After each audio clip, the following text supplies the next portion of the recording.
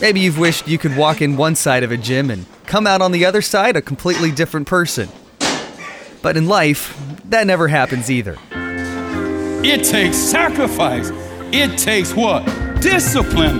It takes training.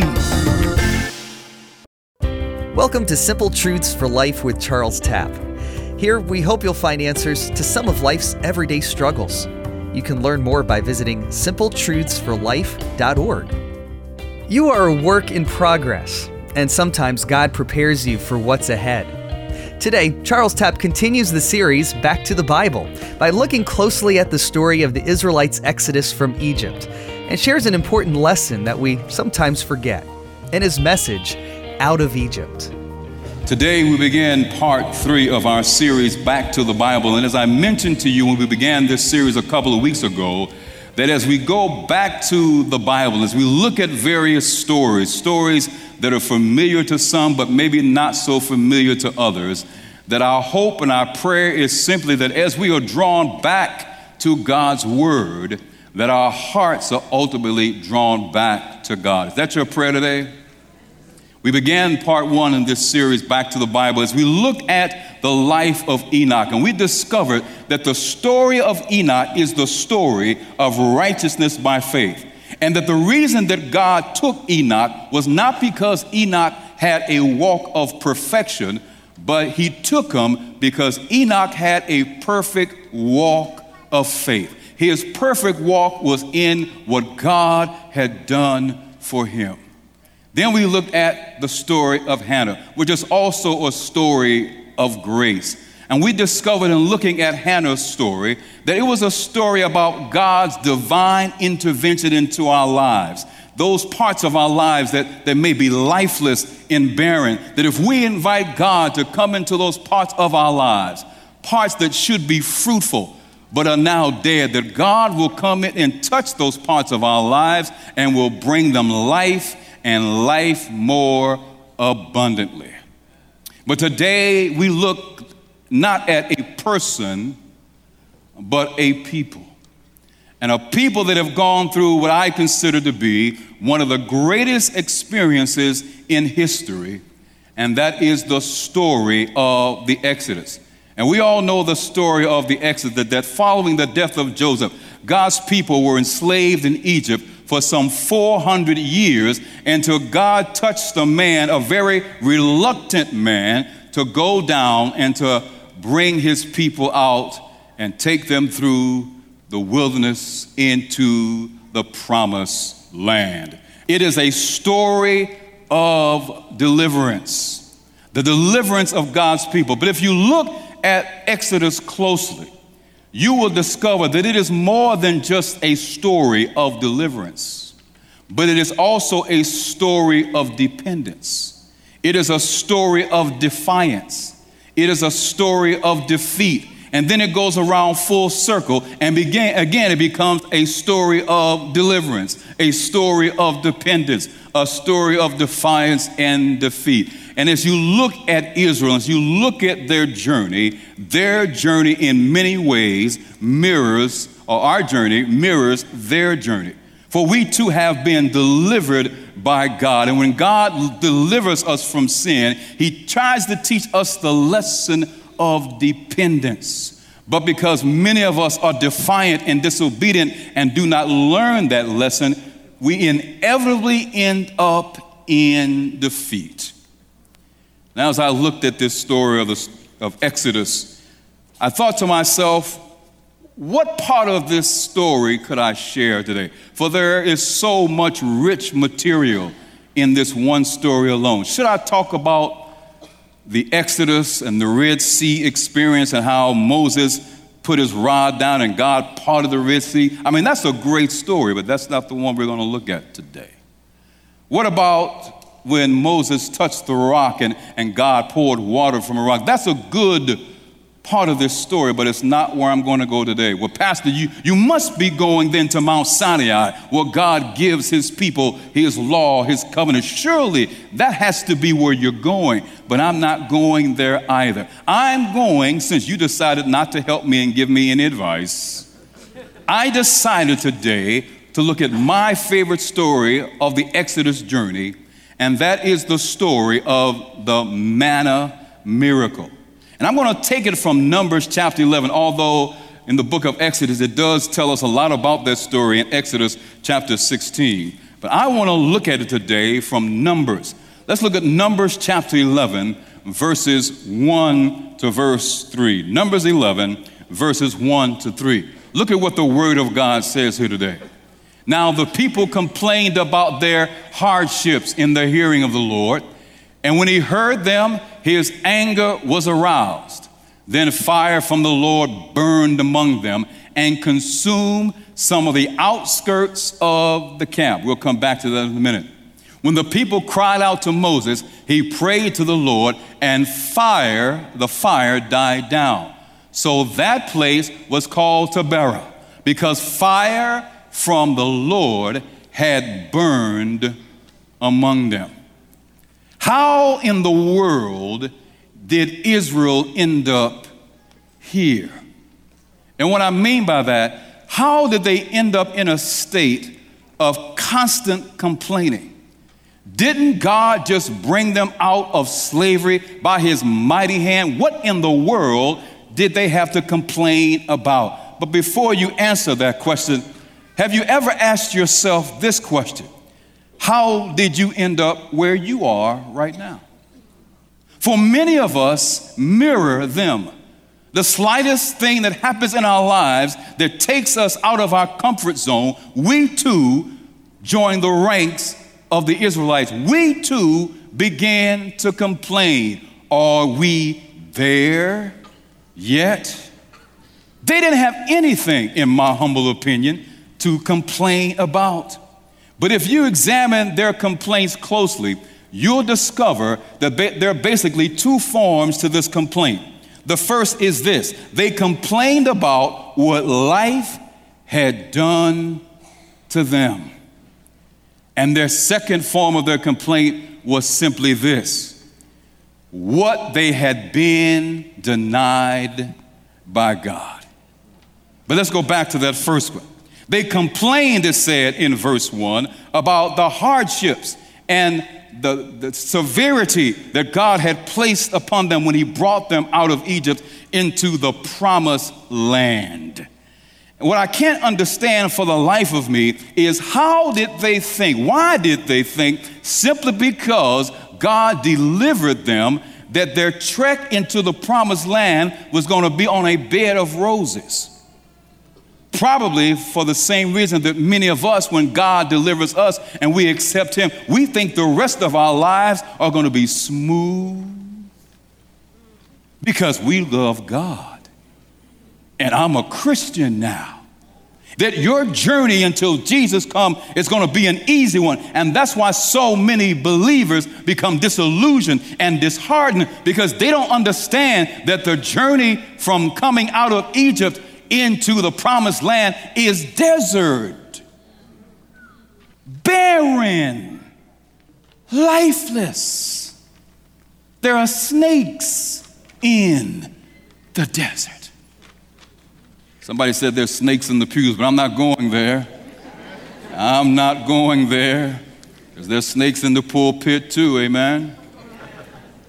What made them think that they weren't going to have any difficulty, that there would be no obstacles, that they would have no struggles, simply because they had been delivered by God? It has been said that everything in life that is worth anything demands a certain amount of training, a certain amount of discipline, a certain amount of struggle, and a certain amount of sacrifice. Pastor, those are bad words today. Struggle, sacrifice, training, discipline. Those are words that are not too popular in our culture today. You know, when I was growing up, my parents didn't just hand us stuff. But today's culture, we feel as though we're entitled to everything. My daughters all have their driver's licenses now. And as they learn how to drive, I have this old 1992 Ford Taurus. All of them had to learn on that car, which meant that's the car that they got the dents with. That would be the car that they forgot to change the oil. Anybody know what I'm talking about? I had to train them with that car so that they will be fit for the real car. So now, 2 of my daughters have real cars. But they first had to train on the old white car. Victoria is still training on the old white car. She's not getting a real car yet. She's got to be disciplined. She's got to sacrifice. She's got to struggle. And then when she has proven herself, then she'll get the real car. What makes us think that we're supposed to get the best automatically, without struggle, without sacrifice, without discipline, without training? Oh no, not in my house. It was the motivational speaker Zig Ziglar who said that the elevator to success is out of order, but the stairs still work. Write that down. You want me to say it again? Zig Ziglar says that the elevator to success is out of order, but guess what? The stairs still work. Which means it takes effort. It takes struggle. Even in our walk with God, although you and I may be saved by grace, Paul says in 2 Timothy chapter 4, verse 7, that we need to discipline ourselves toward godliness. And the word that he uses there for discipline is the word gymsia, which is where we get our English word gymnasium from. And why do you go to the gym? To get in shape. But do you just walk in one door and out the other and you're in shape? Huh? No, it takes struggle. It takes sacrifice. It takes what? Discipline. It takes training. You're not going to just come out of Egypt and go straight to the promised land. Why? You're not fit to go in yet. You may have a reservation, but you're not ready to go in. When you look at the first verse in Numbers 11, it says that God was so angered by the spirit of complaining that he rained down fire from heaven and it consumed portions of the outskirts of the camp. 2 questions I have when I read that. First question is this: why was God so angry to this point? Because all throughout Scripture, it is replete of person after person after person that has complained about God. From the Old Testament to the New Testament, and God never rained down fire on them. Why did he choose to rain down fire on this group? Well, the author George Coates, in his book titled Rebellion in Wilderness, says, listen, this wasn't just any ordinary run-of-the-mill complaining session. He says this was an all-out revolt, rebellion in the desert. And I said, wow. It wasn't just how you and I complain when things don't go our way. They, in a sense, were rebelling against God. Here's my second question when I read this. If God is perfect and God is perfect, then why wasn't God's aim perfect when he rained down the fire? Why didn't God hit the people? Some of you may be asking, did God miss his target? No, God didn't miss his target. His target wasn't the people. This was simply a warning shot. When was the last time God created a set of circumstances in your life, not to harm you, but to wake you up? He wasn't trying to hit you. It was just a warning shot. But you know what happens? When there's a warning shot in our lives, if we don't pay attention to them, the next shot is going to be the real thing. And God brings these warning shots into our lives through other people. He brings them into our lives as we engage with his word. Every time the word of God is preached, that is a warning shot. God is saying, align yourself to my will. I'm not trying to harm you, but I want you to listen. You're listening to Simple Truths for Life with Charles Tapp and his message, Out of Egypt. And if you're enjoying this message or you'd like to find others like it, you can find out more by visiting simpletruthsforlife.org. We'll conclude with the rest of his message right after this. I'm going to take a moment and just recommend that you breathe. Now, there are all kinds of breathing techniques that you can use. One is count to 10, breathing in, count to 10, breathing out, kind of hold it in the middle, breathing in his grace and breathing out his praise. Whatever you choose, breath is really important. And this time of year, you may have a cold or you may have the flu and it's restricting your breathing, so you know just how important that is. God has given you that breath. In Acts, Paul wrote this: "The God who made the world and everything in it is the Lord of heaven and earth, and does not live in temples built by hands, and he is not served by human hands, as if he needed anything, because he himself gives all men life and breath and everything else." And so take a moment and take a deep breath and stay encouraged. To get more encouraging content, go to WGTS919.com. This is Simple Truths for Life, and you are a work in progress. And to get where God wants you to be takes preparation. This week, Charles Tapp shares what we can learn from the Israelites' journey to the Promised Land as he continues with the rest of his message, Out of Egypt. The bigger question we need to ask today is, did that warning shot work? Let's find out. Let's go to Numbers chapter 11, verses 4 and 6. Look at what the word of God says. The rabble with them began to crave other food. Other food. And again, the Israelites, what? Wait. What about the warning shot? And again, the Israelites started what? Wailing this time. First they were complaining. God sent out a warning shot, but now they're wailing. If only we had meat to eat. We remember the fish we ate freely at no cost in Egypt. No cost, everything has a cost.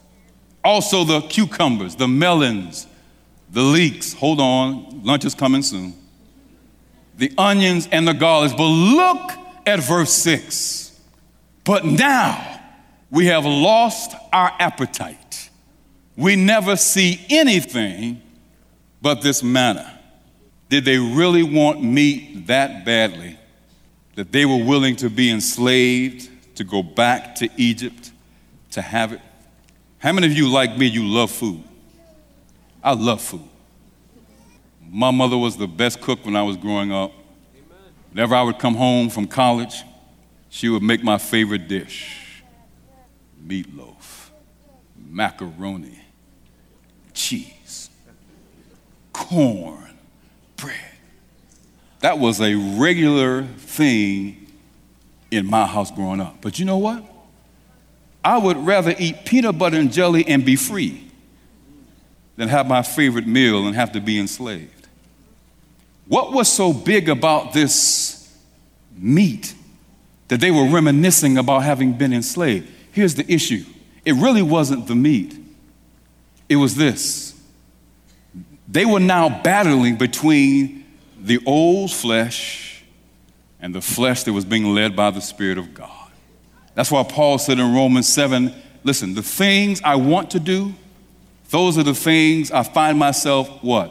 Not doing. Those things I try hard not to do, Paul says those are the things that I end up doing. Paul almost sounds somewhat schizophrenic, but he's not. He's just battling with his nature. Part of him wants to serve God. The other part says, I want to go back to Egypt, even though he's out of Egypt. And we have that same issue. We may be out of Egypt, but Egypt is not out of us.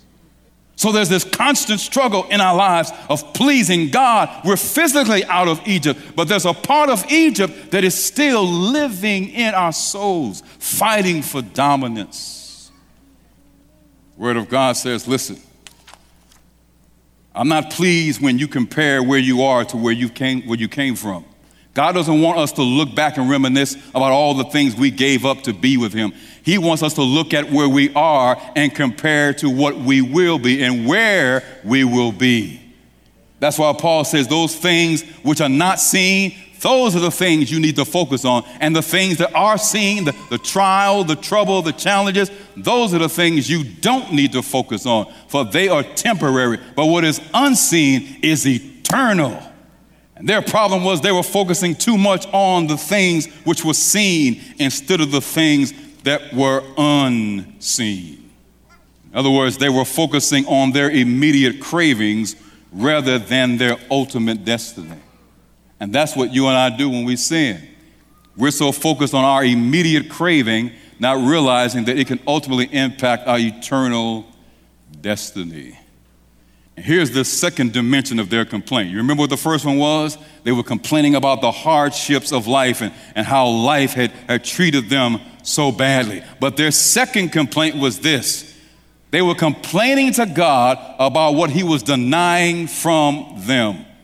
And one of the worst witnesses of a child of God is to begin to share why you can't do so-and-so and why you can't go here and why you can't go there. And that's exactly what they were doing. They were complaining about what God was denying from them. And what was he denying from them? Meat. Just meat. And they complained because they couldn't have it. And Moses started to complain. And finally Moses said to God, listen, I don't know what's up with your people, but you need to do something with them.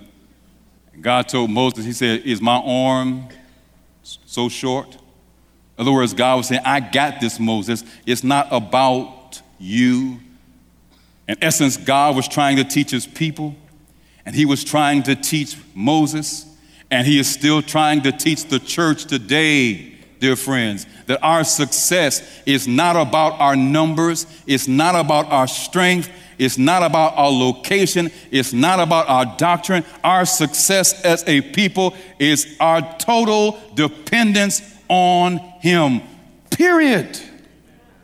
His people, in the midst of their challenges, decided to be defiant instead of being dependent. Look at verses 18, Numbers chapter 11. Let me show you what happens when we're determined to do things our way. Instead of being dependent, we're going to be defiant. God says, you want meat? Okay. Tell the people to consecrate themselves in preparation for tomorrow when you will eat meat. In other words, God's saying, I'm going to give you what you want. The Lord heard you when you wailed, if only we had meat to eat. I don't even understand this next statement. We were better off in Egypt. You hear people talk about the good old days. Guess what? The good old days weren't all that good. Amen? They just look good through the rearview mirror of life. But when you were there, you were going, oh, how are we going to make it today? And 20 years down the road, we're going to look back, oh, remember the good old days when the economy was bad? And no. We were better off in Egypt. Now the Lord, listen, will give you meat, but don't miss this, and you will eat it. In other words, you want this? Guess what? I'm going to give it to you, and you will eat it. Sounds like a parent talking to their child at the table. You ask for that, you put it on your plate, you will eat it. Every bit of it. My father was like that because he grew up in the Depression. You eat everything. I used to give my stuff to the dog when he walked out, But look at verse 19. You will not eat it just for one day. God says, you want it? All right. You're going to have it not just for 2 days, or 5 days, or 10 days, or 20 days, but for a whole month until it comes out of your nostrils and you loathe it because you have rejected the Lord. In other words, instead of being dependent, you were defiant.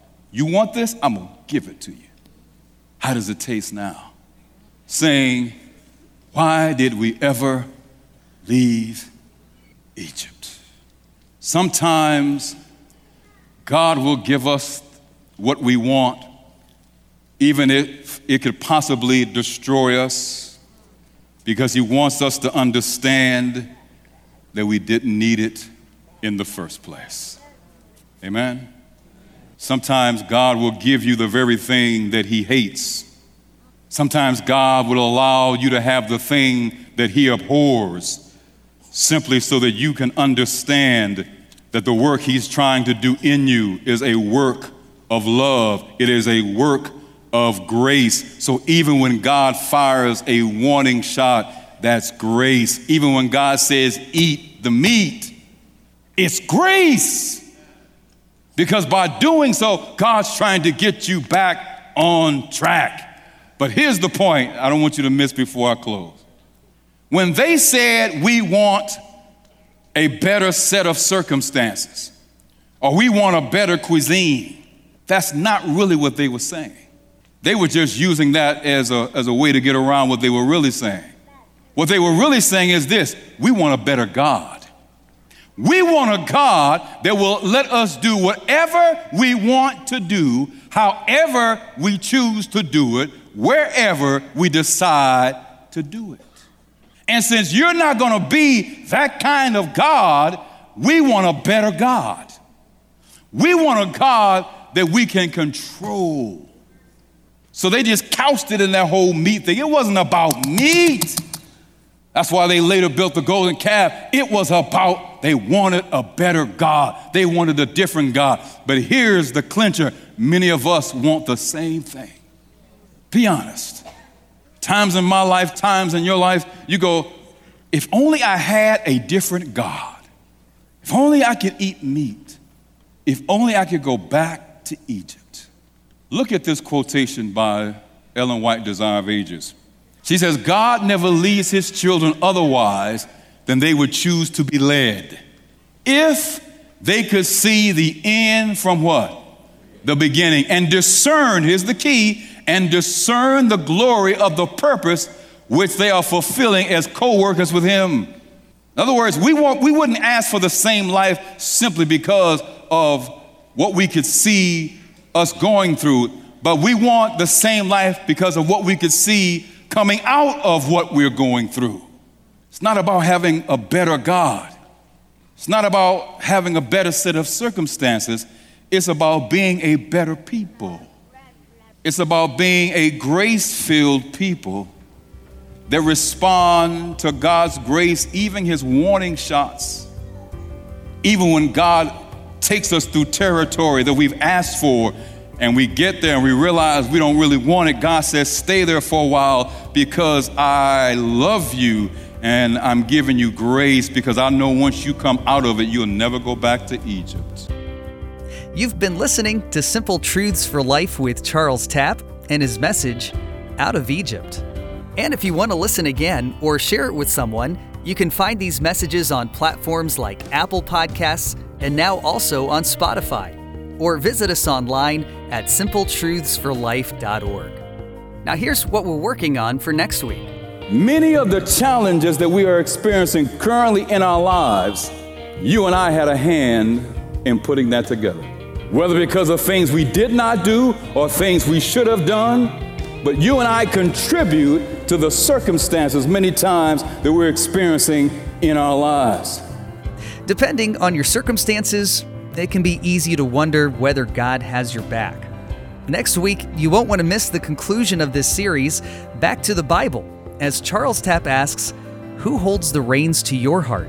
With his message, The Lord of the Reins. Well, thanks for listening, and we hope you'll plan to join us again next week for more Simple Truths for Life.